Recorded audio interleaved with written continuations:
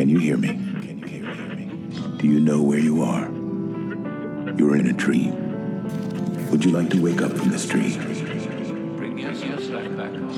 Have you ever questioned the nature of your reality? It's us or them. The Coffee Clutch Podcast. Welcome to the Coffee Klatch Crew Westworld episode review. I'm Jason Pistorino. I'm Christina Lomangino. And today we bring ourselves back online to review episode 2, Reunion. Directed by Vincenzo Natali and written by Carly Ray and Jonathan Nolan. IMDb gave this an 8.9 and Rotten Tomatoes a 96%. 96, that's near perfect. Way up from last episode, which they gave an 87. So this was a jam-packed episode. We have a lot to talk about. I mean, we have a podcast full of splendor today. So why don't we start at the beginning? The critics say there was something thrilling in seeing the earliest phases of Westworld as a business, and also experiencing the world outside the park for the first time. I agree. I think that's what I enjoyed most about the episode. We've been asking that question, what does the larger world look like, for a long time. I don't know that we got tons of information. I feel as though this was just a glimmer. Well, we see that it's not too much off of the world we live in right now. I mean, it's definitely futuristic. It's got the city buildings. I believe we're in Asia somewhere. Big windows, but we have that now. Yeah, so people were speculating as to the timeline. Given everything that Logan is discussing, what's becoming new at this point, VR is just starting to come about. They're speculating that these flashbacks that we see probably occurred around our present time of 2018. Really? Yeah, I'm talking about the flashbacks where they're first presenting the idea to Logan and he's seeing the demonstration. Whereas if you fast forward to what we're considering relatively present time, the other timeline of the episode, it would be more around the year 2052. Okay, that makes sense. Well, I was excited to see the outside world. We've been talking about this since season 1, wondering what does it look like. Now, just like you said, we're seeing what it looked like around now, but still it filled me with a little bit of excitement to see where we were. At first, I was like, wait, are we in future world? And then when they started talking, I was like, oh no, we're outside, which is more interesting to me, thinking of the hosts being out there already. I couldn't imagine why they were getting away with this, but then it added up that it was all for the demonstration to try to pull Logan and Delos in. But later we see the hosts are even being brought out for things like the retirement party. And that started to feel a bit reckless. I don't know if we're going to follow through with that more. I was also excited. We had speculated this would be the episode with more flashbacks to young William and Logan. And it is starting to flesh out that backstory. How did these characters come to be at the place they're at when the park first starts to open? Oh, I was so happy to get our reunion with young William and Logan. And I realized how much I enjoyed them in the show. I almost forgot about that. Especially Logan. He's really fun to watch on screen. He's a handsome fucker. But also, he's so interesting when he speaks. And also the dichotomy of William quickly changing into the man in black that we know. Yeah, it was kind of a big step for me. It was a little bit of a jump. I need some more pieces as to how he's turning Black Hat in the real world so fast. I know that we got some of that last season, and I think it's important to return to that and reiterate the quote that the man in black himself gave us. In explaining things to Teddy, he said, "I was a god, a titan of industry, a philanthropist, a family man. I had a beautiful wife and daughter. I was the good guy. Then last year, my wife took the wrong pills, fell asleep in the bath. It was a tragic accident. 30 years of marriage vanished like a deep and distant dream. At the funeral, I tried to console my daughter, but she pushed me away, said her mother's death was my fault, and every day with me had been sheer terror, knowing I could blow up or collapse like a dark star at any moment. I never hurt them. They never saw the man I was in the park, but she knew anyway. I had to prove her wrong, so I came back here, because the park reveals your true self." Okay, I got a few things off of what you've been saying. One, we talked about this last season. Once you kill something, someone, something, whatever, it changes you. Even if that something is a machine, and in your head you know, yes, it looks like a real person, but it's a machine. We saw that happening to William when he had his first kill. It started to change him a little bit, and then another, and then another. It kind of deadens you inside. And if you're the type of person that ends up enjoying it, it could be like a drug. And when you're not able to do it, this is a stretch, but you're going through withdrawal, which makes you quick to get angry, very irritable. It's kind of like the chicken or the egg. We can't really tell which came first. To me, it sounded like the death of his wife happened first, and he was trying to play something out in the park to reconcile this, figure out who he really was. And it was just taking him to a darker and darker place, and that seriously fractured the relationship he had with his daughter.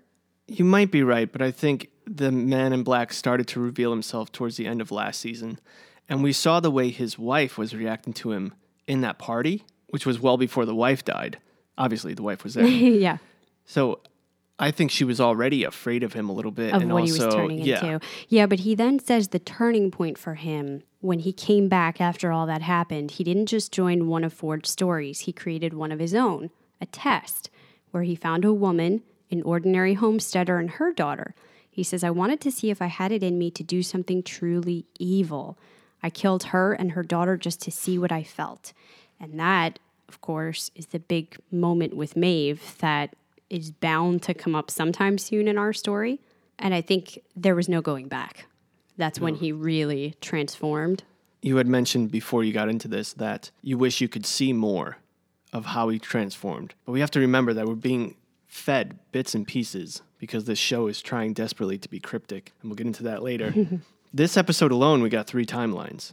Yeah, that's a major device that they use in order to keep the suspense and the mystery alive, never quite understanding when things are taking place. How does that fit in with timelines we've already been given? Which could be very interesting, but when you're trying to take notes for a podcast, after an hour, you're exhausted.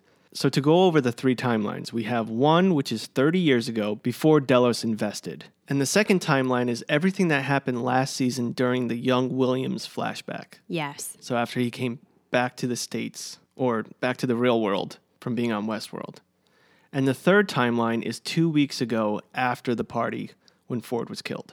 Yes, but we're also getting filled in some of what happened during those 2 weeks, the missing time slot. So we have a vague sense, like I said, of the big checkpoints. But how does that fit in with season 1? What things happened before the first catastrophe in the park? Where in all of this did that first massacre take place? Where Arnold coordinated having the host killed at that point in time? And in addition to all of that, as you brought up, we're going to get some key reunions, thus the title of this episode. You talked about William and Dolores. We also got the Man in Black and Lawrence. I don't quite know the purpose of that storyline, and we'll dive into it, but I do love seeing these two on screen together. Oh, there's a big purpose. It's part of the game. But we'll get into that. I have a lot to say about that. And finally, Maeve and Dolores. While brief, this is the first time I believe that we've seen them on screen together since Dolores whispered the Violent Delights trigger to Maeve last season. Also, we have the reunion that we get with the young William and Logan. And perhaps the biggest information given to us is the purpose of the park. Why did they do this in the first place? Why did James Delos agree to invest? Now, I don't think it's the only reason they make reference to that, but a big part of why he agreed was in order to use the information as blackmail and extortion. They're able to watch all the activities people engage in when they think no one is looking, and that gives them a lot of leverage. I still don't know if that entirely explains why they are taking things like DNA from our guests, and they kind of make a cryptic allusion to allowing somebody like James Delos to live longer than he's supposed to. So there is a bigger idea at play. I personally think that the blackmail and extortion, if that is the case, came later. I believe the initial selling point that William gave James was more of what Facebook is doing right now to us. William says to James, half of your marketing budget goes to trying to figure out what people want because they don't know.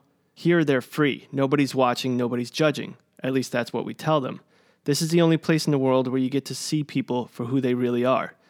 Meaning we can get the information from what these people want and we can sell it. He owns other companies, so he can use that to sell other products or even do the Facebook thing, sell the information. Christina likes to go to the strip bar all the time, sell her these products when she goes online. Yeah, for sure. But the key indicator there is him telling them, at least that's what they tell them. They sin in peace, nobody's watching. But later on, he says that's why your world exists when he's talking to Lawrence. a place hidden from God where they could sin in peace. But we were watching them, tallying up all of their sins, all of their choices. And yet he says judgment for those sins wasn't the point. They had something else in mind entirely. So they could have been saving all of this. That could have been a backup plan for something they wanted to do, but it wasn't the main point. So yet again, the riddles keep going round and round. What was the main point? The really big questions are all still out on the table. Yeah, I mean, we have plenty of ideas. We talked about the fact that they could use it to create copies of them, put them in the park or put them out in the real world. I think James wanted either a cure because he was getting sick and dying, or to be able to be replicated into a body but have full awareness and still be him. Something similar to that. Yeah, that's what I was saying before. That really seems to be the bigger goal that they only touch upon briefly, and something that Logan alludes to later. And we still don't quite know how that would work with getting your consciousness into a host, or how that would help to extend. But I think they're broaching that topic to get us thinking about it. But we will break down all that and more. Let's slow it down for a sec and talk about some of our other notes on the episode, including the music notes. We had Runaway, Ramin Djawadi's piano version of the Kanye West song, which plays while William and Logan are out for drinks and Logan meets the representatives.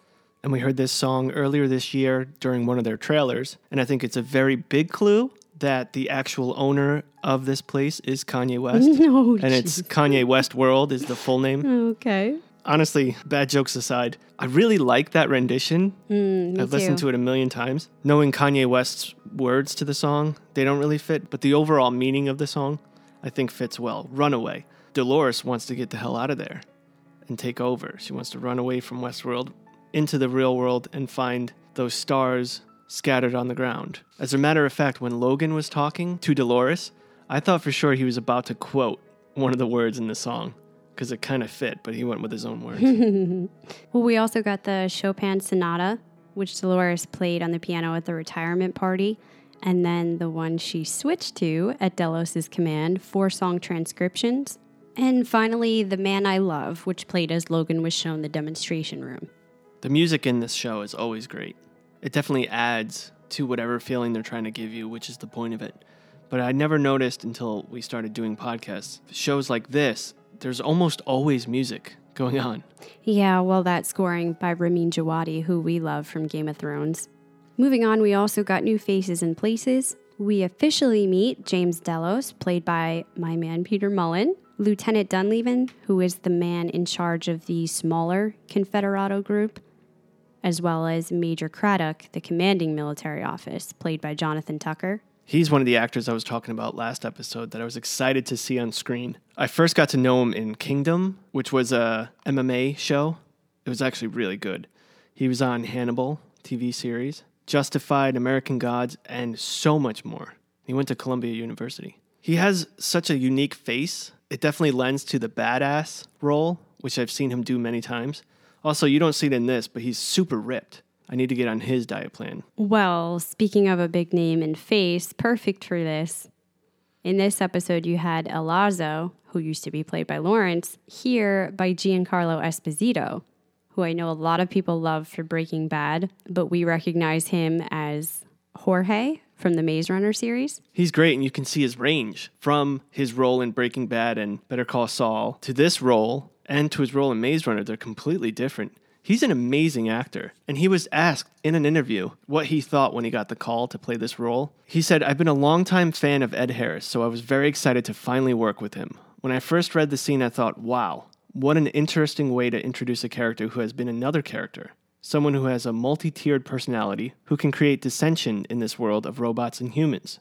The unexpected nature of the scene was so exciting to me that I couldn't say no. It was such a duel in many ways, an intellectual and moral duel, even more than a physical duel." Well, I was a little surprised, frankly, that they were bringing on a name like his for such a short scene. I am hoping there is some way we get to see him more in the future. Well, I mean, it was pretty amazing. He was a man playing a man who was being controlled by another man. Yeah, and yet still brought that Giancarlo Esposito thing to it. And finally, we got Phil, one of the techs, played by Patrick Cage, who it looks like we will be seeing more of in the future. And for places, we had Sector 19, the Remote Refurbishment Outpost. Now, as we discussed, we jump back and forth with timelines. To simplify things, we're going to open up with the flashbacks, and then we'll go into some of the present moments. It starts out with the flashback with Arnold and Dolores in the city, and Arnold telling her to bring herself back online. He says, "You're in our world." As Dolores marvels at the city skyline, Arnold says you get used to it, and after a while it doesn't look like anything at all. When Ford comes in and asks if she's ready, Arnold says the improvisations he added to her behavior aren't quite there yet and they should go with the other girl. So we see the early part of the reveries, how that's affecting her. Arnold clearly thinks there's more going on here, but Robert is just concerned with getting them ready for the demonstration. He's becoming frustrated with Arnold's favoritism and says he has to let it go at some point. Do you think he means let it go, just his attachment to the host, this idea that they're coming to consciousness, or something specific to Dolores herself? At this point with this show, I think it means more. We just don't know. They're being cryptic with almost every line. There's more that's been going on. This is obviously after they've worked together for a long time. They've created these machines that are amazing. They're running out of money. Arnold's obsession has already started. It's probably in full bloom. He's already making comparisons to her and his son. So I think there's more to it for sure. Well, after they decide to go with Angela, Arnold takes Dolores out for a walk so he can show her what will be his new home. He's moving his family here so that they can be closer to his work with the park. He even says he's told her a lot about Charlie before and he's excited for them to meet. I mean, this is really going far beyond if he wants to introduce her to his child. And he says they have a lot in common. You both see it so clearly, the beauty and possibility of it. So many people have stopped seeing the wonder altogether. Maybe they don't have the courage. A strange new light can be as frightening as the dark. And Arnold thinks maybe they aren't the ones who deserve it. The beginning of his idea is that, I don't know, the hosts deserve to inherit the world more than the humans do, which makes sense if he thinks they're some kind of better being, but then what is it that leads him to the decision that they all have to be killed?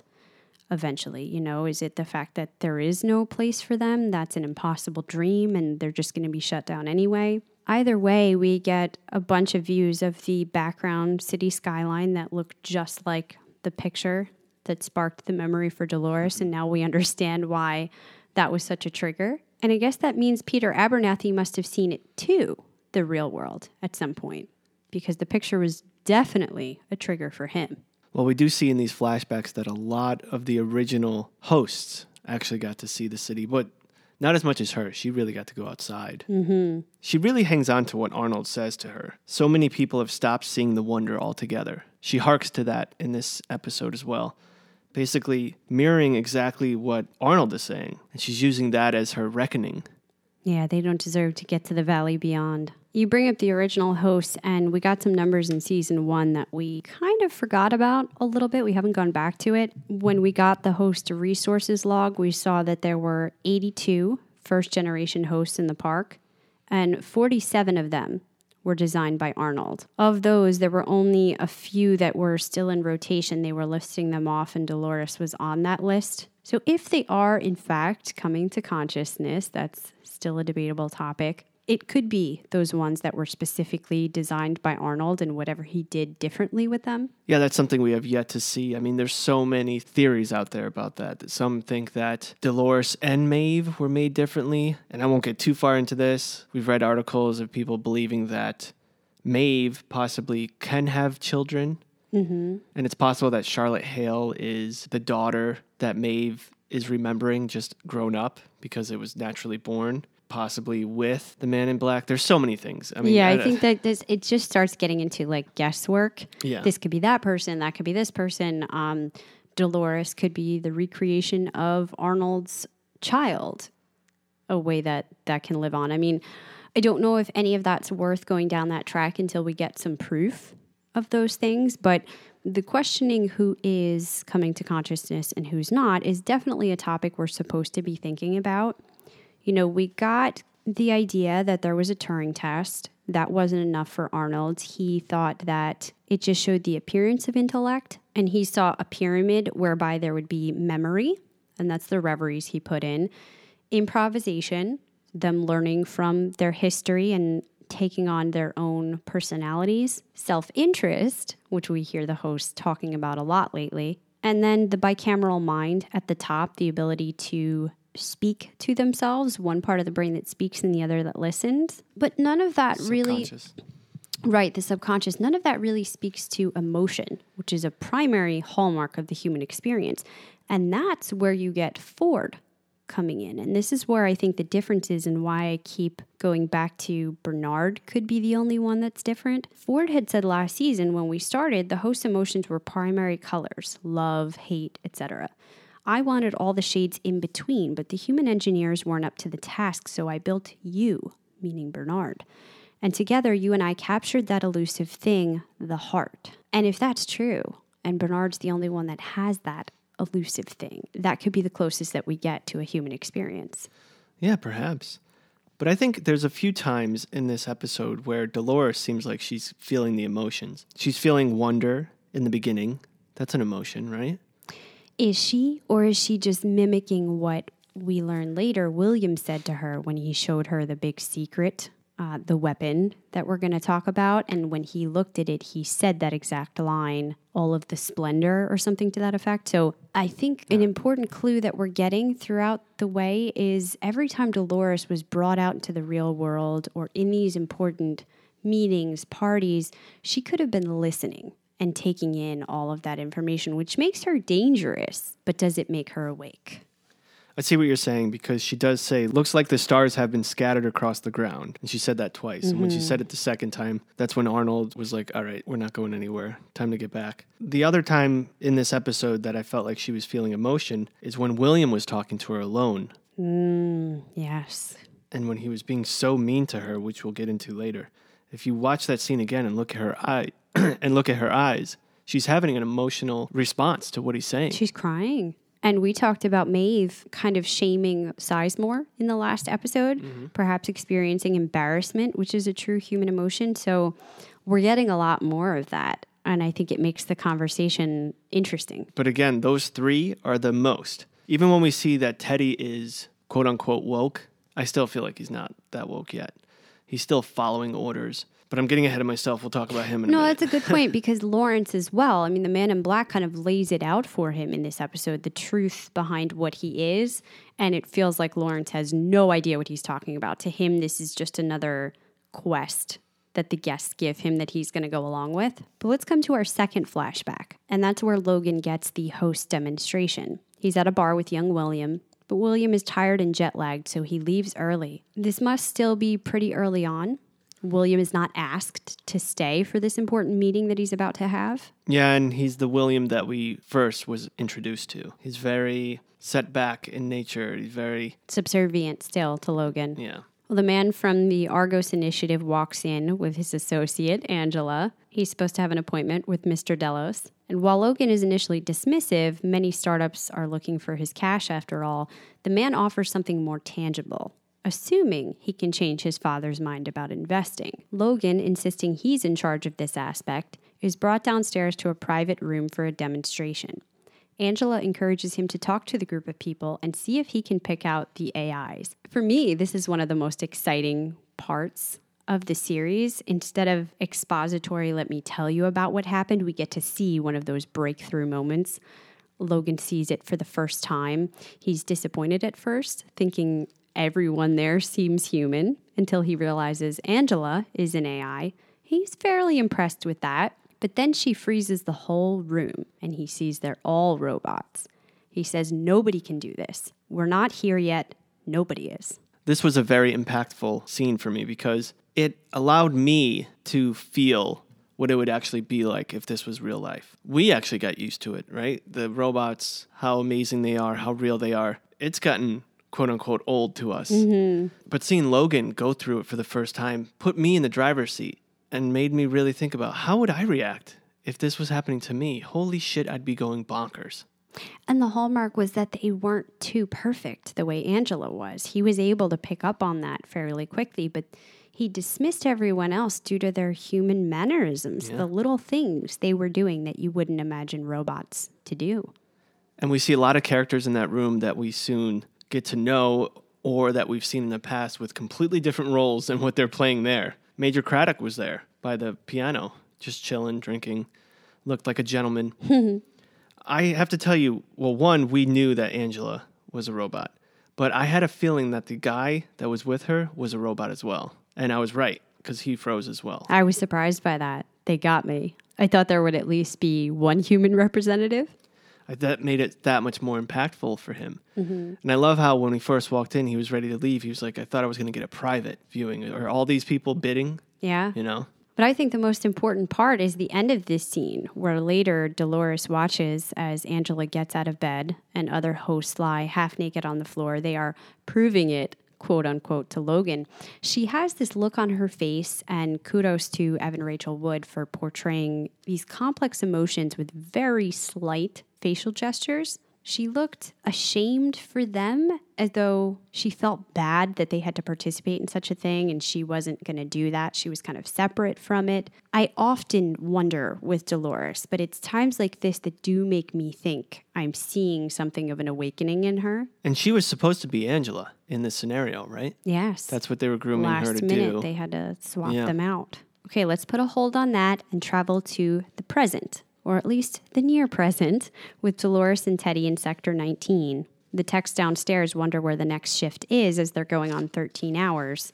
When one of the guests rushes out of the elevators and informs them, the hosts are rebelling. But before he can fully fill them in on the slaughter, Dolores and Teddy come down. The man tells Dolores she has no idea what's really out there, but she says she's been there before, and she orders Phil to show Teddy his history. He sees pictures of his own deaths on the tablet and wonders why he can't remember. She explains this is how they wanted it, which causes Teddy to temporarily freak out, choke the man. He wants to know why, but he's able to show restraint. So I had a lot of questions about Teddy going through last episode in this, where he's questioning Dolores. He does have these kind of instinctual responses to what he's learning, and yet we don't know if he's fully taking that in. You know, is this all how Teddy's programmed to react? Well, this opens up a big conversation for me. Teddy is finally seeing the light. He's being shown it. And he is acting accordingly at this point. But he's still following his code by following Dolores. We see later on, and I have to skip ahead to get this whole statement out. We see later on when they meet Maeve. Yeah. And we know that he's often interacted with Maeve. And maybe his memory's coming back. You see, he was not quick to pull out the gun. He didn't feel right doing that. And I believe as the season goes along, Teddy's going to be the one that is not going to go along with Dolores. Who will stop him, yeah. And even Maeve notices that he's questioning her. She calls him out on that, and you can kind of tell she's right. But further, and now I'm really jumping ahead, if we remember last episode, the end of it, when we saw the hosts drowning, or drowned, and we believe that was Teddy in there. But we didn't see Dolores. We didn't see Maeve. There's a reason for that. And this place that they keep talking about, that they're going to, there's two names for it. Some of the hosts are calling it the Valley Beyond. Others are calling it Glory. Yes. I believe this valley is what Bernard had to flood. And of course, like I said last episode, we're going to see why. But Yeah. there's a reason why Teddy's there, because I think he ends up being on Bernard's side. The big question for me was, is that the same place the Man in Black is referring to? The place of judgment, the place where the weapon is stored? Is it all really the same thing, or is it going to be two different sides of that game, that path? One for redemption and one for justice. Do you even know what you were really guarding here? You don't know, do you? The real purpose of this place? But I do. Well, back to Sector 19. While Teddy holds himself back, Dolores has no hesitation dunking Phil's head into the milky substance to get information from him. And it burns, he says. A slight little comment, but I think it's things like that that give us clues. We had often wondered what actually is this milky substance they're being built in.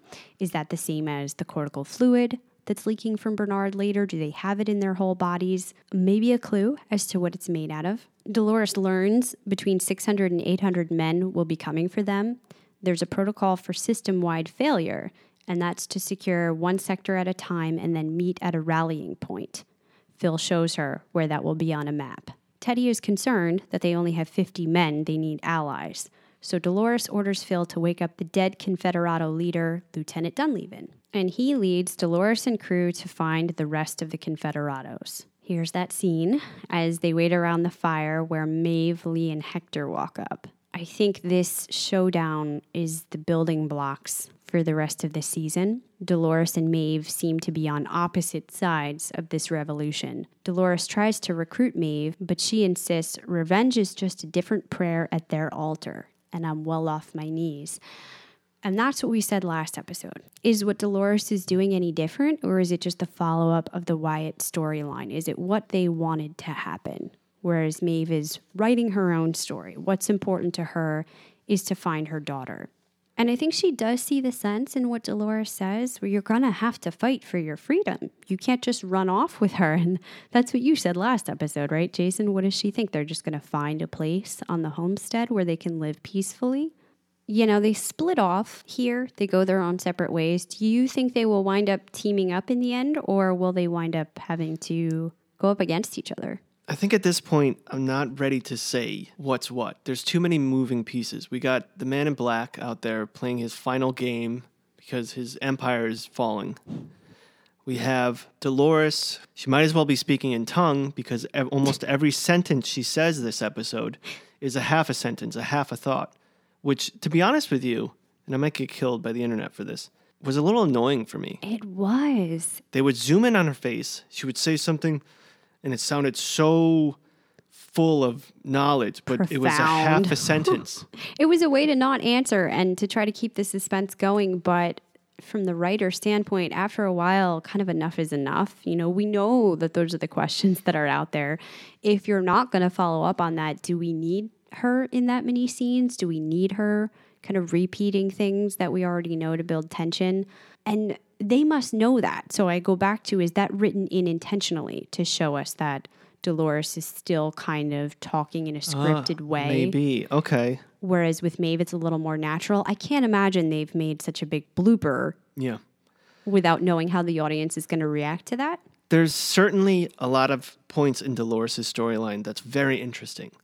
But at this point, when she's walking around in near present, where I'm not that interested because of the reasons why we just said. I mean, she's speaking so profoundly, but saying nothing. It was also kind of cool that they had a similar posse. You know, at the head of it are these seemingly woke women, and then they have their male counterpoints that are there to protect them, but subservient right now. You have Hector and Teddy. They each have a human that they're carrying along with them. Dolores has Phil and Maeve has Lee. They do seem to be alike in a lot of ways, and I'm interested for how that's going to wind up. Right now, you can see them on the map on Discovering Westworld going off into totally different geographical directions, and the Man in Black is somewhere in the middle. So we're definitely going to keep tracking that.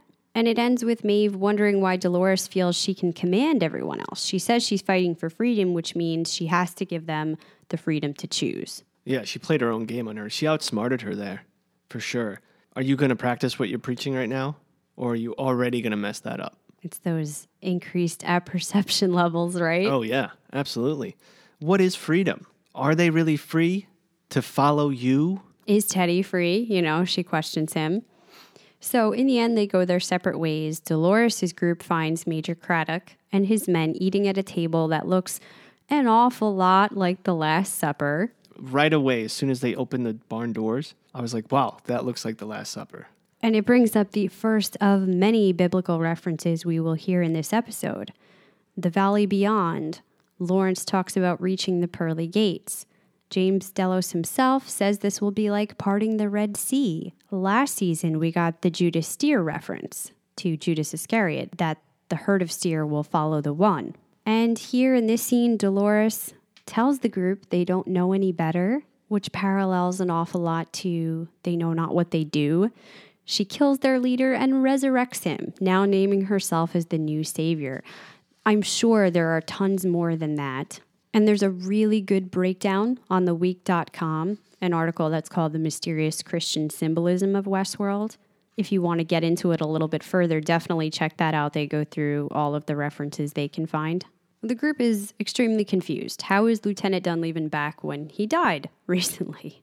Dolores tries to get them to join with her, but the Major says they only follow Colonel Brigham, so I guess that's somebody we're going to be seeing very soon. And when they don't comply, Dolores and the crew eventually shoot them all, and she has Phil bring the Major back to life. I was curious when this scene was unfolding how they would take them all out. They were outnumbered, but they were able to. It looks like Teddy is a better gunsman, Yeah. if that's the word, than everyone else, especially when he's off script. And Angela's pretty badass there. Did you notice that looked like she was wearing a head of thorns? Oh, yeah, yet another reference. Biblical, yeah. There's so many out there. It's hard to name them all. We've had Clatchers say that last season it looked like Teddy was Jesus. Yes. And there's great reasons they gave us to why. Yeah, sure. We talked about the Flood. I mean, for goodness sakes, that's his last name, Teddy Flood. And I guess bringing somebody immediately back to life is enough to make them follow you anywhere. So I'm assuming they turn everyone else back on as well Yeah. to have the army there. And then to go off and try to find the colonel, because that would be the last biggest step to getting all the Confederados on their side. Yeah, we had a lot of people trying to man up. The Man in Black was trying to get his own army. Maeve's not there yet. She may be in the future, but... Yeah, nobody went to Ghost Nation. So I know a lot of them got killed, but there still must be a ton of them out there up for grabs if somebody were to continue trying to get their own army. Well, also in the present, we get the Man in Black storyline. Lawrence hangs upside down from a rope, his head just above a giant ant hole. The Pardue brothers have him for theft. When the Man in Black rides up, shoots them and frees Lawrence. This was one of the first signs this season, at least, where we see such a dichotomy between the Man in Black in season 1 where, of course, he couldn't be hurt. He was the man there. And this time, it's a little more harder. And he actually gets shot, even though they just grazed him. You can see from there that the stakes are higher.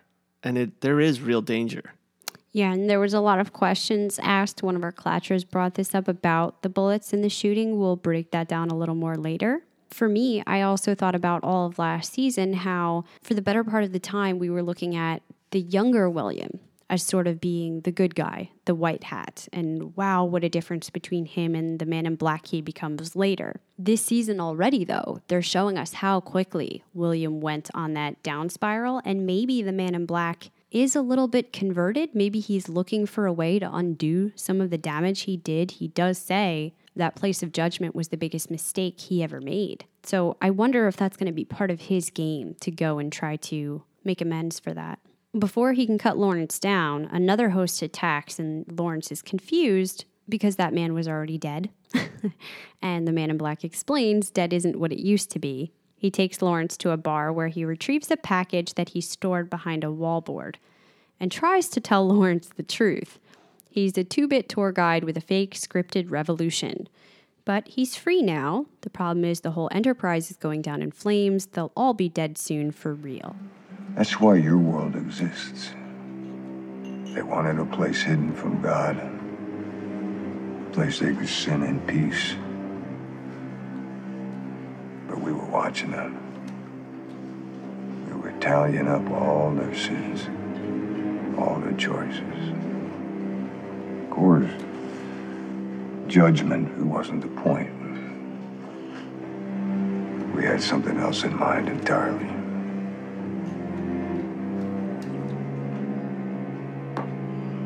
But I have received my judgment all the same, Morris, and I take issue with it. Because up until this point, the stakes in this place haven't been real.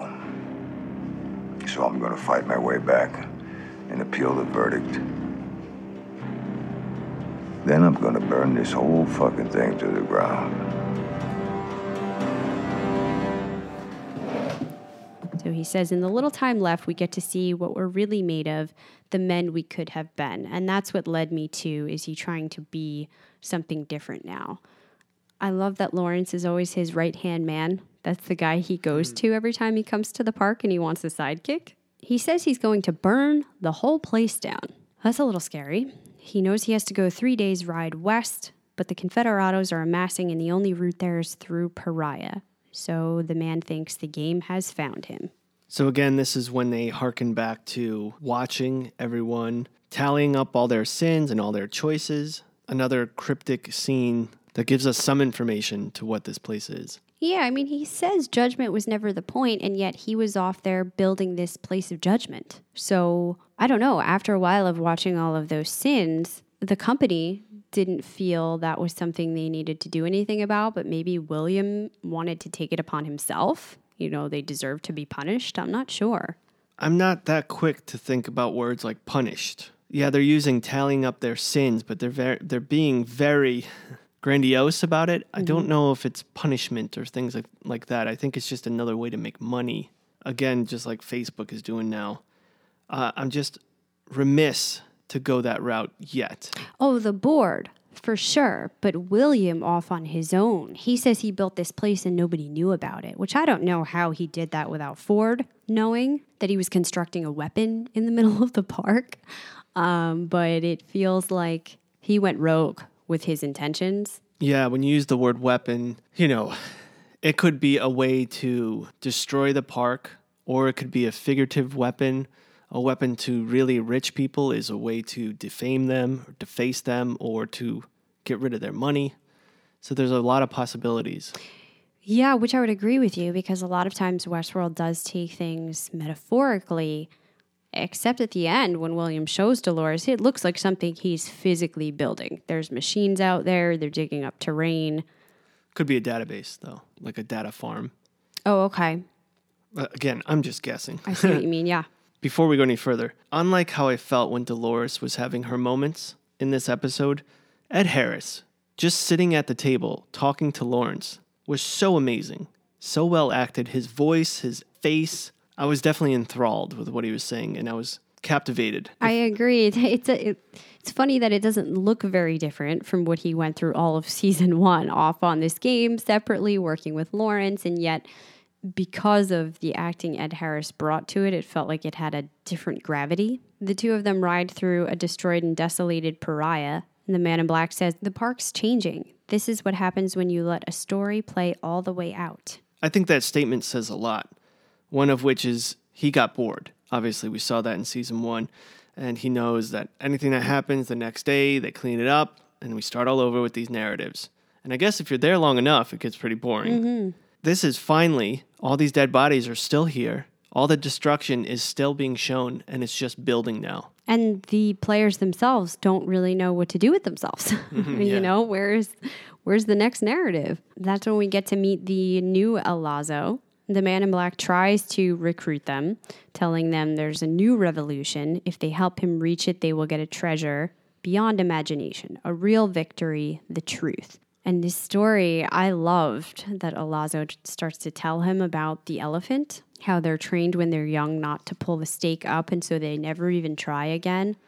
I wondered to myself if that's about the hosts not rebelling until now, or if it's the man in black himself. And then he says to him, "This game was meant for you, William, but you must play it alone." And all of the men shoot themselves. He's toying with him. I love it. Ford, man. Well, Ford is making the man in black retrace his steps from the first time he was in the park. You notice that? He's having to go to all the places he went to before. The only reason why they went back to Pariah is because Lawrence said we needed to go there. Yeah. So right there, the narrative is still being controlled by Ford. I was excited because we were saying there's no way that was the only host that Ford put his consciousness in. Which makes me think about last season when we saw in the basement all those hosts that are out of commission. And then we saw in last season when Sizemore went into that basement, it was empty. Mm-hmm. So I have a feeling all those hosts are out there in Westworld, perhaps other parks, and they all have Ford's consciousness in there. That was a lot of... Which, within the biblical framework, would make Ford God, right? He's omnipresent within this world that he's built. His narrative, his storyline continues on even after his death. Okay, so if he's God, let's go back to that scene where we met Major Craddock, that Last Supper scene. What would he be? Who would he be? Jesus? Major Craddock? Yeah, because he was brought back to life? No, I don't think he would be representative of anything. I think it would be Dolores herself, who, if she is bringing people back to life and having them follow her, would be Jesus, I suppose. It's hard to see it that way right now because it doesn't look as though anything Dolores is doing is particularly good, but that would pit her journey against the Man in Black's journey, who was the self-proclaimed villain of the story, as he said a while ago. That's the only thing you were ever missing from this was the villain. And so Dolores is headed to the Valley Beyond, heaven, whereas the Man in Black is headed to the place of judgment. But I'm wondering if we go back to what one of our Clatchers said, if Teddy's Jesus, and we just have yet to see him go against the religion of the times, which would be against Dolores. Yeah, I mean, he's not important enough yet, I think, to have that symbolism because he hasn't found his place. He doesn't seem awake. That could all change, but the way we're seeing it now, I wouldn't put him in that narrative yet. Okay, we're going too off because we definitely don't have enough information yet to keep going down these roads. No, I just think that you can't bypass that when there's so much symbolism being brought up in one episode. They are wanting you to play with it. But it does end with the Man in Black saying he was the one to build that place of judgment and it was his biggest mistake. Right away, bells were going off in my head. What does that mean? He built something. It's a mistake. So now I know that the next couple of weeks we'll be discussing what could that place be. And what is the weapon, if that's what it is. But we're going to come back to that at the end of the episode. Next, we get a few more flashbacks. We go to a scene in Sweetwater where the same narrative is playing out. Dolores drops her can. Just as Teddy picks it up, though, this time, everyone is frozen. A helicopter comes down out of the sky and lets out James Delos. He tells William he thinks this whole thing is folly and his fuck-up son invested in the future, but he's only interested in reality. This is where William challenges him, saying it's leverage. People don't know what they want, but here they're free. You're right, this place is a fantasy. Nothing here is real, except one thing. The guests. Half of your marketing budget goes to trying to figure out what people want. Because they don't know. But here they're free. Nobody's watching. Nobody's judging. At least that's what we tell them. This is the only place in the world where you get to see people for who they really are. And if you don't see the business in that, then you're not the businessman that I thought you were.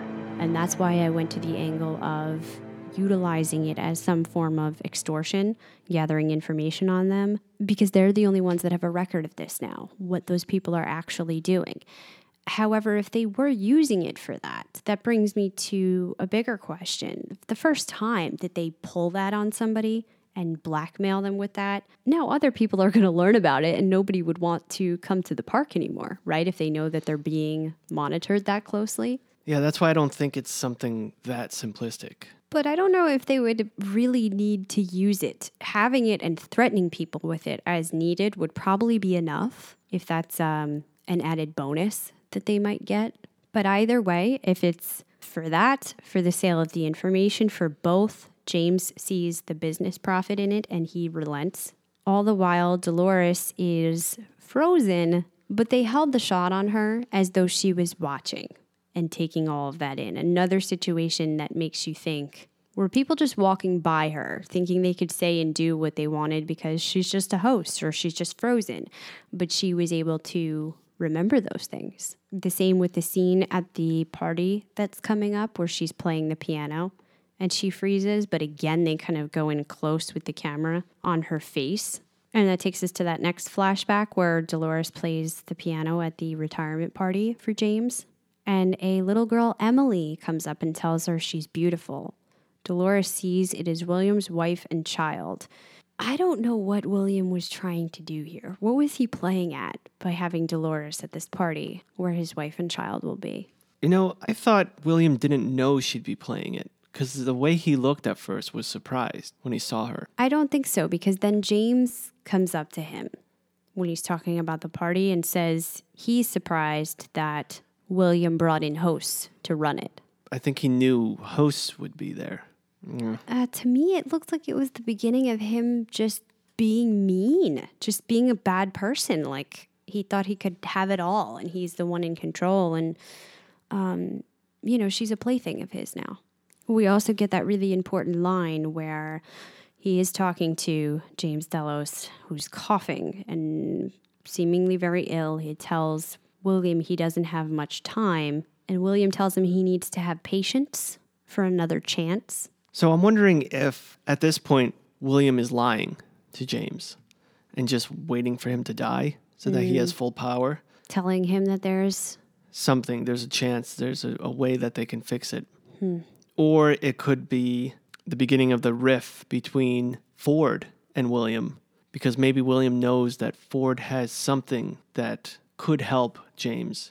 And that's when they start fighting. And he's like, Ford, I need that so that James could, live, or something similar to that. Yeah, and that eventually William figures out that he thinks it's really Arnold who had the bigger ideas of getting the host to consciousness. So yeah, this could be the beginning of all those discoveries. I would love to get a scene with the two of them, young William and Ford. Yeah, we didn't hear anything about Anthony Hopkins being back, though. Like, legit, fully back. How could you not show that, though? It's such a big part of the backstory that we're missing. How did they get to this place now where they're playing with each other and Ford is building him a real story? There's so much, to tell. Yeah, what a wonderful chance to have Hopkins back. I wonder if they're waiting for season 3 to have him back, and it'll be that much more impactful. That could where be. we see flashbacks with him or something similar to that. That could be. Or the host, the final host of Ford comes out. It's actually Ford, Anthony Hopkins.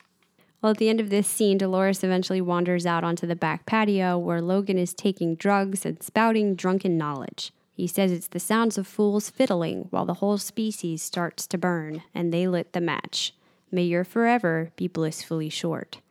And, that's what tipped us off that they think there is something to these hosts being able to extend their lives, allow them to live forever. Otherwise, why is Logan talking about that? And this is clearly not the direction Logan saw things going in when he invested his father's money into the operation he was given a demonstration of. He thought he was buying the future. But as William realized early on, that's not what James Delos wanted. And that's not what got him to agree to investing. What's funny is he's talking about how dumb they are trying to build this escape. Meanwhile, he's trying to escape with heroin and alcohol. Yeah, well, at this point, it seems like he's lost everything that he thought he used to have. William, who's become quite an ass, is the one in his father's good graces and the one who will be taking over the company when he dies. They already lit the fuse.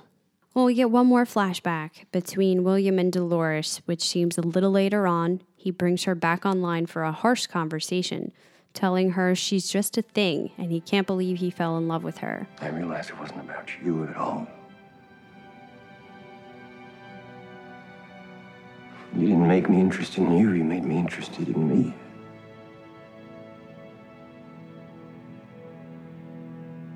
Turns out you're not even a thing. You're a reflection. You know who loves staring at their own reflection? Everybody. Everybody wants a little bit of what I found here. And I can't wait to use you and every one of your kind to help give it to them. Yet again, he reiterates this. He will give that to them, but there's also something beyond that. An answer to a question no one ever dreamed of asking. And so this is where, okay, is it getting a little repetitive? Even William's coming out with statements like this now. But what is that question? What is it that he thought to ask that's so much bigger? And that's when he takes her to the mesa where the machines are seemingly terraforming something and asks her the infamous line, have you ever seen anything so full of splendor? So this scene with Dolores, he's so mean. He's just, it's almost weird. Continue to think what could make a man change that way. He was not that way at all. A broken heart? Yeah, that's why I think that between that scene at the party and here, he must have lost his wife. More must have happened. He's really off the deep end to kind of evil villain bad guy now. And again, Clatchers, you should watch that scene again. Her eyes, you see it in it. She's feeling what he's saying. Mm-hmm.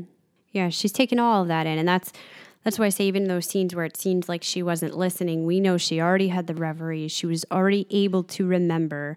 And she's telling us now, she was there. She remembers all of it. That's why she's different. In the final scene, in the near present, Teddy realizes that this glory and valley beyond is all the same thing, the same destination. And she tells him she knows what they will find there because an old friend was foolish enough to show her.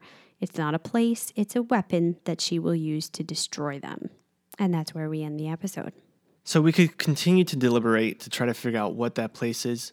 But I think at this point, we should just sit back and let the show give us little bits more before we start to figure it out. Hopefully a lot of bit more sometime soon. We'll get way more Dolores half sentences.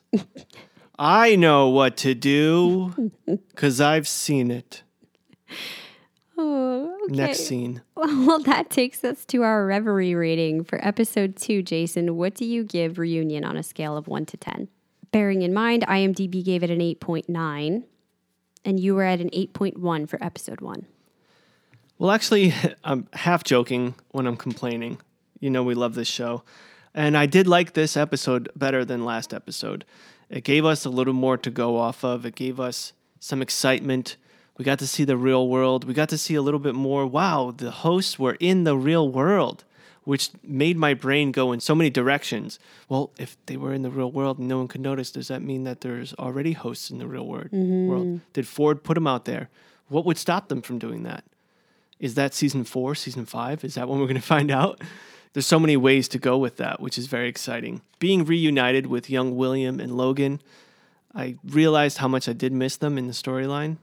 I don't know how much more we'll get of them. Something's telling me a lot more. It's going to be this kind of episode with flashbacks throughout the whole season. I'm a little disappointed there's no nudity this season, really, except for that one dude. I don't know what happened to Westworld. Well, maybe it's going to be a shift to dude nudity in season 2. So for this episode, I'm going with 8.5 reveries. Well, I agree with you on all of those points. I do tend to get a little frustrated with the feeling strung along and with the implementation of timelines just to keep us confused. But there are certain areas I wanted to get more background, and this is the way to do it. I wish, though, instead of spending as much time with young William, I like getting him, but I would have liked a little more with young Ford and Arnold and what's going on that side of things. And eventually I would love to get Ford and William together in a flashback. That would be ideal. Yeah, they're definitely not going that route this season, though. Doesn't seem like it, although I'm already pretty surprised and feeling like I have no idea where they're going in the future. I, too, liked it more than last episode as we did get some questions answered and some information. So I am also giving it an 8.5 reveries. And that brings us to our Clatchers section of the podcast, where we go over MVBs and give some shout-outs. We want to give some very big shout-outs and thank yous to our new Patreon members, new players to our army, and we're almost ready to set off into the Valley Beyond. Just wanted to let you guys know the month is almost up. Actually, it's the last day of the month, so by the time you listen to this, it'll be the next month. So that means you'll still have a chance to be a part of next month's drawing. If you become a Patreon member, you get put into the small pool of names of new Patreon members who we draw from a Clatch Nation hat. And if your name is picked, you get free gear. And of course, we have our second drawing for all the Patreon members every month. So you guys keep a lookout for that video on Patreon. That's 2 raffles for free items of gear every month. You have the opportunity to win. In addition to everything else you always get on Patreon, access to our exclusive community chat boards, monthly bonus episodes, and movie reviews. If you like what we're doing and you want to hear more, this is the best place to do it. By becoming a Patreon member, you, one, know that you're helping Christina and myself out. Never mind the time we put into this, but also the cost for the bandwidth, for the amount of downloads we get. It's costly every month, so the money we make from Patreon goes directly back into the podcast. But also, you'll know that you get over 2 days worth of content by being a Patreon member. That's 48 hours worth of podcasting that you can listen to and enjoy. And to become a Patreon member, just go to coffeeclatchcrew.com and click on Patreon.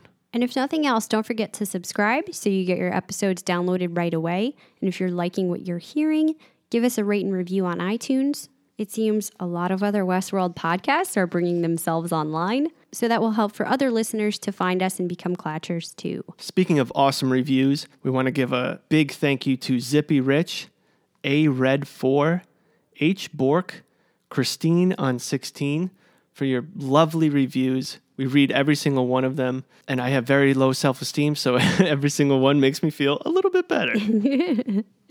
And moving on to our MVBs, every week after the Westworld episode, Clatchers get 1 day to cast their vote on our page at CKC Podcast, where we give you 4 choices for that particular episode. And this week we give you Dolores, Young William, The Man in Black, and Arnold. Coming in 4th place with 7% was Arnold. I know he didn't have a big episode, and that's probably why he got so few. But I thought that first scene was so key to show you what was happening back in the day. The relationship Arnold was already forming with the hosts and how that was diverging from Ford and the pitch to the Delos board. Also, we got to see Arnold before his child died. And we learned that there was actually a child named Charlie. We thought, or we had assumed, that this was a made-up history or memory that Ford gave Bernard. But it looks like actually this is what happened. Yeah, well, that's what they told us last season, right? That they had built this into there because, as Ford believed, it helped to have suffering and a cornerstone memory. And thus the loss of that would make him more realistic. But apparently they did draw an awful lot from real life. So also that's giving us a little bit more of a reflection on why Arnold essentially killed himself by making his own robot shoot him. Mm-hmm. And coming in at 3rd place with 21% is The Man in Black. I'm surprised that Young William beat out The Man in Black because, as I said before, we see Young William going towards more of an evil down spiral. The Man in Black still along with that game, but I wonder if he has thoughts of trying to redeem himself, and that's kind of what we were being shown in this episode. Well, I believe he got less votes because he's not winning. Ford is still getting the best of him at this point. Yeah. But we are seeing the man who came in 2nd place, Young William, with 30%. We're seeing him winning the job with James Delos and eventually winning over James Delos. Winning over his own son, Logan. And taking over everything, essentially. But it's no surprise. Coming in 1st place with 42% is Dolores. While we wonder how woke she actually is, she did a lot this episode. We see how much she's been absorbing from the time she was first changed. And she's got major plans for what she's going to do with that information that she took from William. The more we hate William, the more maybe we'll come to empathize with her using his weapon against him. Right now, it's just massive slaughter, so it's hard to get on board. But they are kind of building up that villain character that she can go up against. Yeah, but if I was Teddy, I'd grab her and be like, listen, when you have an idea, say the full sentence. Tell me what the hell you're saying, because I'm following you on all this.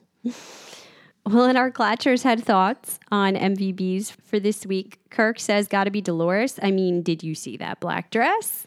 Wes weighing in by saying, my first runner-up is #Akachita. His portrayal of Hanzi in Season 2 of Fargo was heartbreaking. So glad to see him again, and in a big, prestigious HBO series. John says, whoa, great twist. Young William is the mastermind behind gathering the information on the guests, and now Dolores remembers it all. Wow. All right, so now to our votes. Christina, I'll let you go first. Who is your most valuable being? Well, based on everything we just said, I have to go with Dolores for this episode. She is possibly beginning to change my mind. I don't know. I have a lot more still to see, but I enjoyed her performance and the emotion that Evan Rachel Wood is bringing to the character. I got to go for this episode, even though I don't like the character he's turning into, Young William. I know it's hard to remember, but if you just watch episode 1 and 2 and remember how young William actually was in the beginning to how he is now, it's quite amazing that he was able to, 1, overtake Logan, and 2, get in the head of James. Not an easy feat, especially considering James, who is so rich, so powerful, and so old. It's hard to change someone at that point in their life who's done so much and done so well. And seemingly made him trust him on top of all that. Seemingly trust him with his life. Yeah. Well, we also got some other Clatchers comments, including good questions from Clay. And I said I would come back around to this information. He asks, number 1, how did the simulation bullets start killing people at the event? The first few episodes in Season 1, they bounced away from the Man in Black and Logan. But the first time William was shot down, it knocked him down. In William and Logan's first gunfight together, they bounced off Logan almost before it hit him. I had that question, but it didn't seem to get answered. Also, Teddy's bullet bounced off what looked like a shield in front of the Man in Black when he took Dolores to the barn in Season 1. How do those same bullets start killing guests in the Season 2 opener? So I have two things to potentially help explain this. In an interview, Nolan was asked what prevents the guests from hurting each other. Nolan said it's not the guns, it's the bullets. We thought a lot about this. In the original film, the guns won't operate guest on guest. But we felt the guests would want to have a more visceral experience here. So when they're shot, it has sort of an impact. They're called simunitions. The U.S. military trains with rounds like the ones we're talking about. There's a bit of an impact, a bit of a sting, so it's not entirely consequence-free for the guests. Also, if action is putting guests into jeopardy, the host will or should steer the scene back into safety. It's part of what they've been designed to do, a feature in the program called the Good Samaritan Reflex. So this answers why guests shouldn't be able to hurt each other. Guest to guest, that's completely reliant upon the host stopping them from doing that. If they weren't, they could easily hurt each other. And the reason the host can't harm the humans, number one, they're not supposed to be able to. Bernard tells us in episode 1, it seems that Ford reprogrammed the hosts to see the humans as other hosts, now enabling them to shoot. But that still doesn't answer the question, how are they being harmed with the simunitions? So now I go to an item in the Delos Terms and Conditions. Part C says all weapons and equipment used within Delos Parks are the exclusive property of Delos Inc. Gun ammunition contains proprietary safeguards related to bullet velocity, and tampering with gun safety features or ammunition automatically transfers liability to you and absolves Delos Inc. of any injury or death that may occur as a result. So the velocity has been turned down. That way, as they say, it will sting but not truly injure or kill somebody. Perhaps that goes up a little bit as you get farther outside of Sweetwater and the difficulty level goes up, but it's still not really going to hurt them. It seems as though they must have tampered with the velocity as well to make it go harder, hurt more, and definitely be able to kill people now.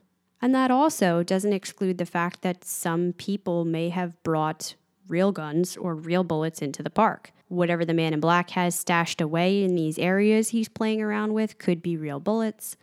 We see that people like the Delos security team absolutely have real rifles with real bullets. There's also been some theories put out about this. The guns and bullets are part of a much larger park-wide AI-controlled smart system. The park security team monitors and controls all shootouts. Now, that would be difficult, but we did see they have some level of control last season when the Man in Black needed authorization to blow up his jail cell. The next one is that the guns have sensors that adjust bullet velocity based on the target. So it's person for person and it actually can adjust accordingly. And maybe that's why some of those scenes, it didn't even appear to touch the Man in Black. Actually, you just jogged my memory. In the scene with Lawrence in the bar, remember he punches into the wall? He's pulling out explosives there, right? Mm-hmm. So he has those in his hand. Right. So we'll see him use that later on. So he stashed away real items, for sure. And along those lines, the bullets could contain sensors and decelerators that activate near humans. So it's all programmed differently. But now that the park has run amok, those systems could be changed, everything has gone haywire, and they can be injured. Clay's second question. In Season 1, why did the decommissioned hosts get their CPUs scrambled with a Dremel tool instead of just taking out the brain like we see them do in the field this season with the Ghost Nation host on the beach? And furthermore, how does Clementine, who got lobotomized, come back online with no reprogramming? Those are really good questions. Last season, they kind of built up this CPU, and we saw them doing what looked like a host lobotomy on some of them, sticking that tool up their nose to scramble it. Why wouldn't they have just taken out that brain center that we see, which appears to be more important? Well, to be honest, maybe we're just thinking it's more important because we're relating it to our brain, but maybe that's just the memory. That's it. It's not the functionality of the machine moving and everything. Maybe that's just the hard drive memory bank. So everything that happened you can see in there, but without it, they can still function. I bet you they can function, but not have any of the things that kind of make them them, and that this is what Arnold and Ford were messing with in order to improve them. Somebody says they think that the CPU is kind of like a secondary brain, just what keeps the biological components running, whereas the item we see them take out of the circular part of their head stores the memories, the logs, has the perception levels. Like you said, it's kind of the difference between brain and backup, except for reverse. They think the CPU is the backup, whereas the circular device is the brain. Either way, this is what we know from what the showrunners told us. Their brains don't require oxygen. They don't suffer brain death the same way we do. Their cognition is controllable and malleable. On a structural level, they can't be killed the same way as you and I. Their brains are protected by a cortical shield, and they are more powerful. So I think we're just scratching the tip of the iceberg. It does seem like that brain center is super complicated, and we're going to learn more about it in the episodes to come. Also, that brought up an interesting thought for me that we had talked about at the end of last season, the fact that every host's spine has an explosive that will detonate if they try to leave the park, a failsafe that was built into their C6 vertebrae. And the host required a full rebuild to replace it. That's why Maeve had to literally burn herself down so that she could get rebuilt with a C6 that has no explosive device.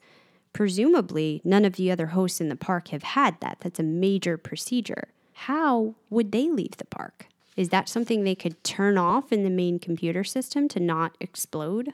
Well, I think Hector might have gotten his taken out too, because he was burned with her. The two of them, for sure. And I wonder if that includes park to park. You know, maybe they'd be able to go to another park, just not leave the island entirely. It's an interesting question that was kind of pushed to the background. Yeah, I don't know how they'll approach that, but maybe that final place they're going to has that answer. But also, maybe, well, you're saying there's no way to just turn it off. No, it doesn't seem like it. They need a full rebuild so they can take it out of their spine. That's the only way, because it's supposed to be the ultimate failsafe. Well, how are those hosts all in the city in the flashbacks? No idea. That's a good They had question. to rebuild them again and put it back in? It's odd.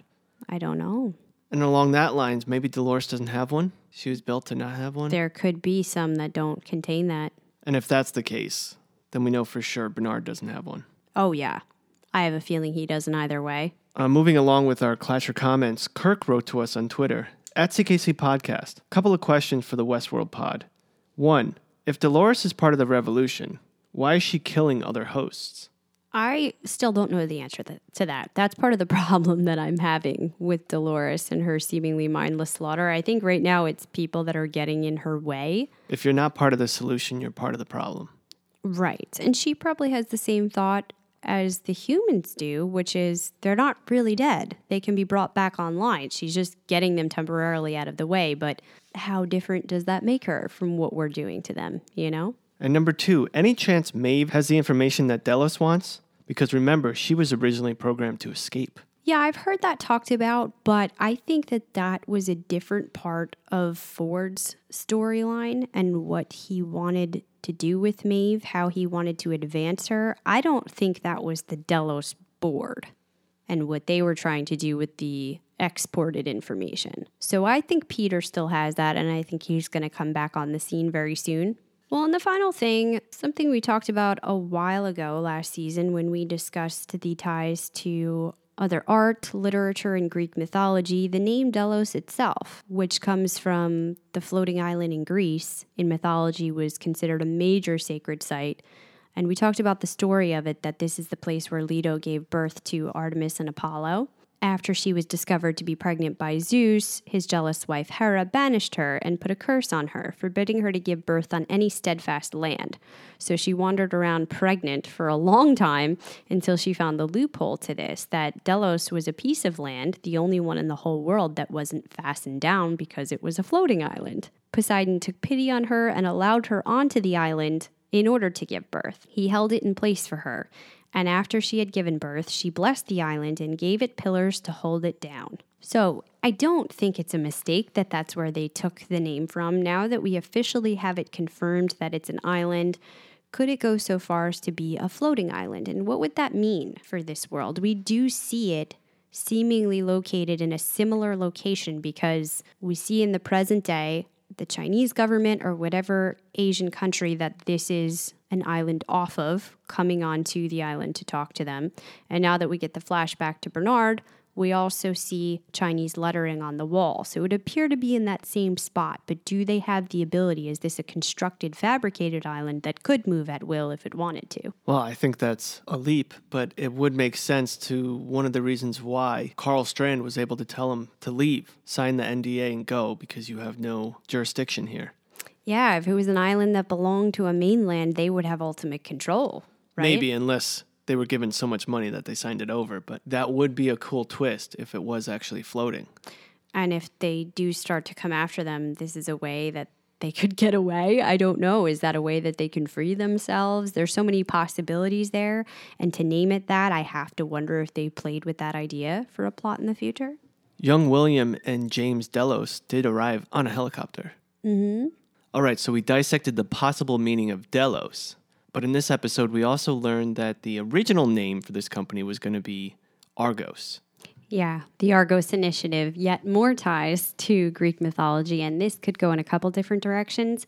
Argos is the name of one of the ancient cities in Greece. It's also a term that's used to refer to the ancient Greeks that assaulted the city of Troy during the Trojan War. You have the story of Jason and the Argonauts, where Jason goes to reclaim the Golden Fleece and brings the army of Argonauts with him. They jump aboard a boat called the Argo, which takes them there. And that's primarily what I'm thinking about, because we're talking about it now being an island, potentially a floating island. Could this be an actual boat, a way that they thought of to get off of the island? Where were they going with the name Argos? And it also just reminds me of what I said last episode, with it being reminiscent of the Ark. Yes. If we were going with the religious route.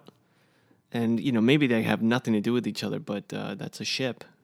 Yeah, and I don't think they pull these names out of nowhere. I think that's intentional. So everything combined, just something to keep an eye out for the future. What we've learned with podcasting with shows, especially similar to this kind of show, is the first couple of episodes, we always get a little wild with our theories because we're not given much yet. But then as the season goes along, we'll be able to zero in closer and cement more reasonable theories. Yeah, more solid theories. They're throwing a lot out there this episode, so we have to throw a lot out there and see what sticks. Yeah, this has happened before, where we had so many ideas, but we didn't want to say it in the podcast because we didn't want to be all over the place.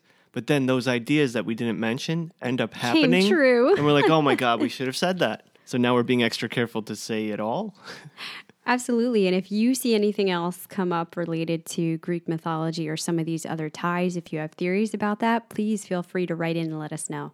And before we go to our spoiler section, if you guys are at work and you're bored, which you probably are, most likely you're by a computer or at least by your phone because you're listening to us, give yourself a second to check out coffeeclatchcrew.com. There you can see all the other channels and all the other shows that we do. But you can also see that on the homepage, we give you a countdown every week to around when the episode will be released. Sometimes we're off by a couple hours. That's my fault in editing. It's a literal countdown, but also you can check out our gear store and you can do your shopping there by clicking on Amazon, which will take you directly to the Amazon site and do your typical normal Amazon shopping. But by doing that, you're making the rich 1% powerful men like James Delos pay the CKC podcast a little bit for the purchases you're making. That's going to do it for episode 2, except for our very short spoiler section on what's to come for next week.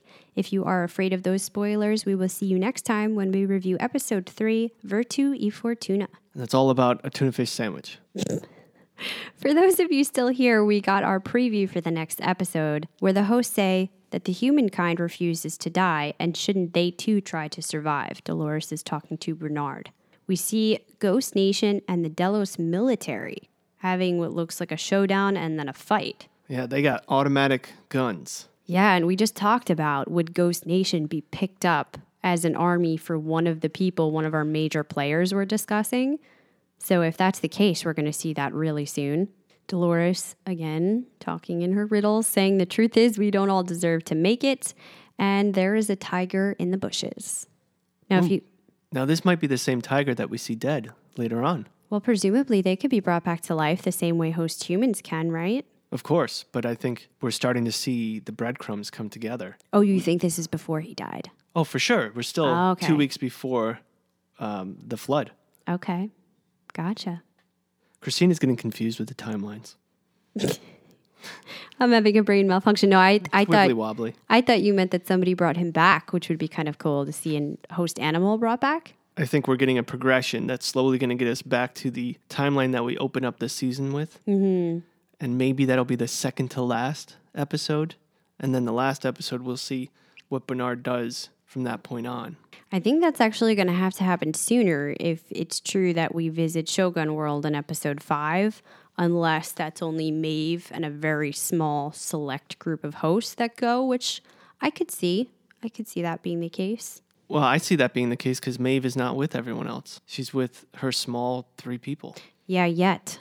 Will it stay that way? Will it be like this very small side mission, or will she be forced to kind of come into the bigger war that they're all having? I don't know. And if you were here for last week's spoiler section, you will know that we also talked about the potential meanings behind this title, the difference between virtue and fortune. What did Machiavelli's The Prince say about that? And what might that foreshadow for our show as far as free will? At this point, the only reason I can think of Maeve going to Shogun World is if she goes all the way back to where that cabin is and she finds out that her child is no longer in that storyline. Was moved to a different park. Yeah. Yeah.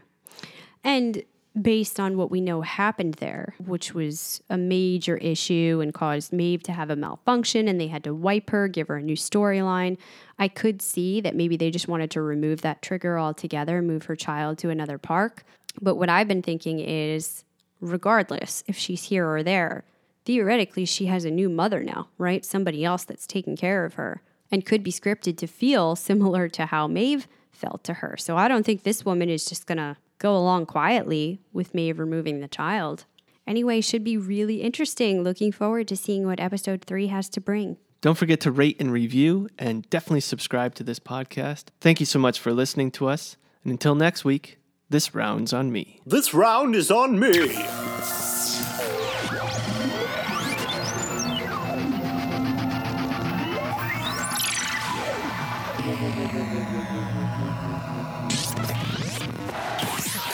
Please hang up and try again.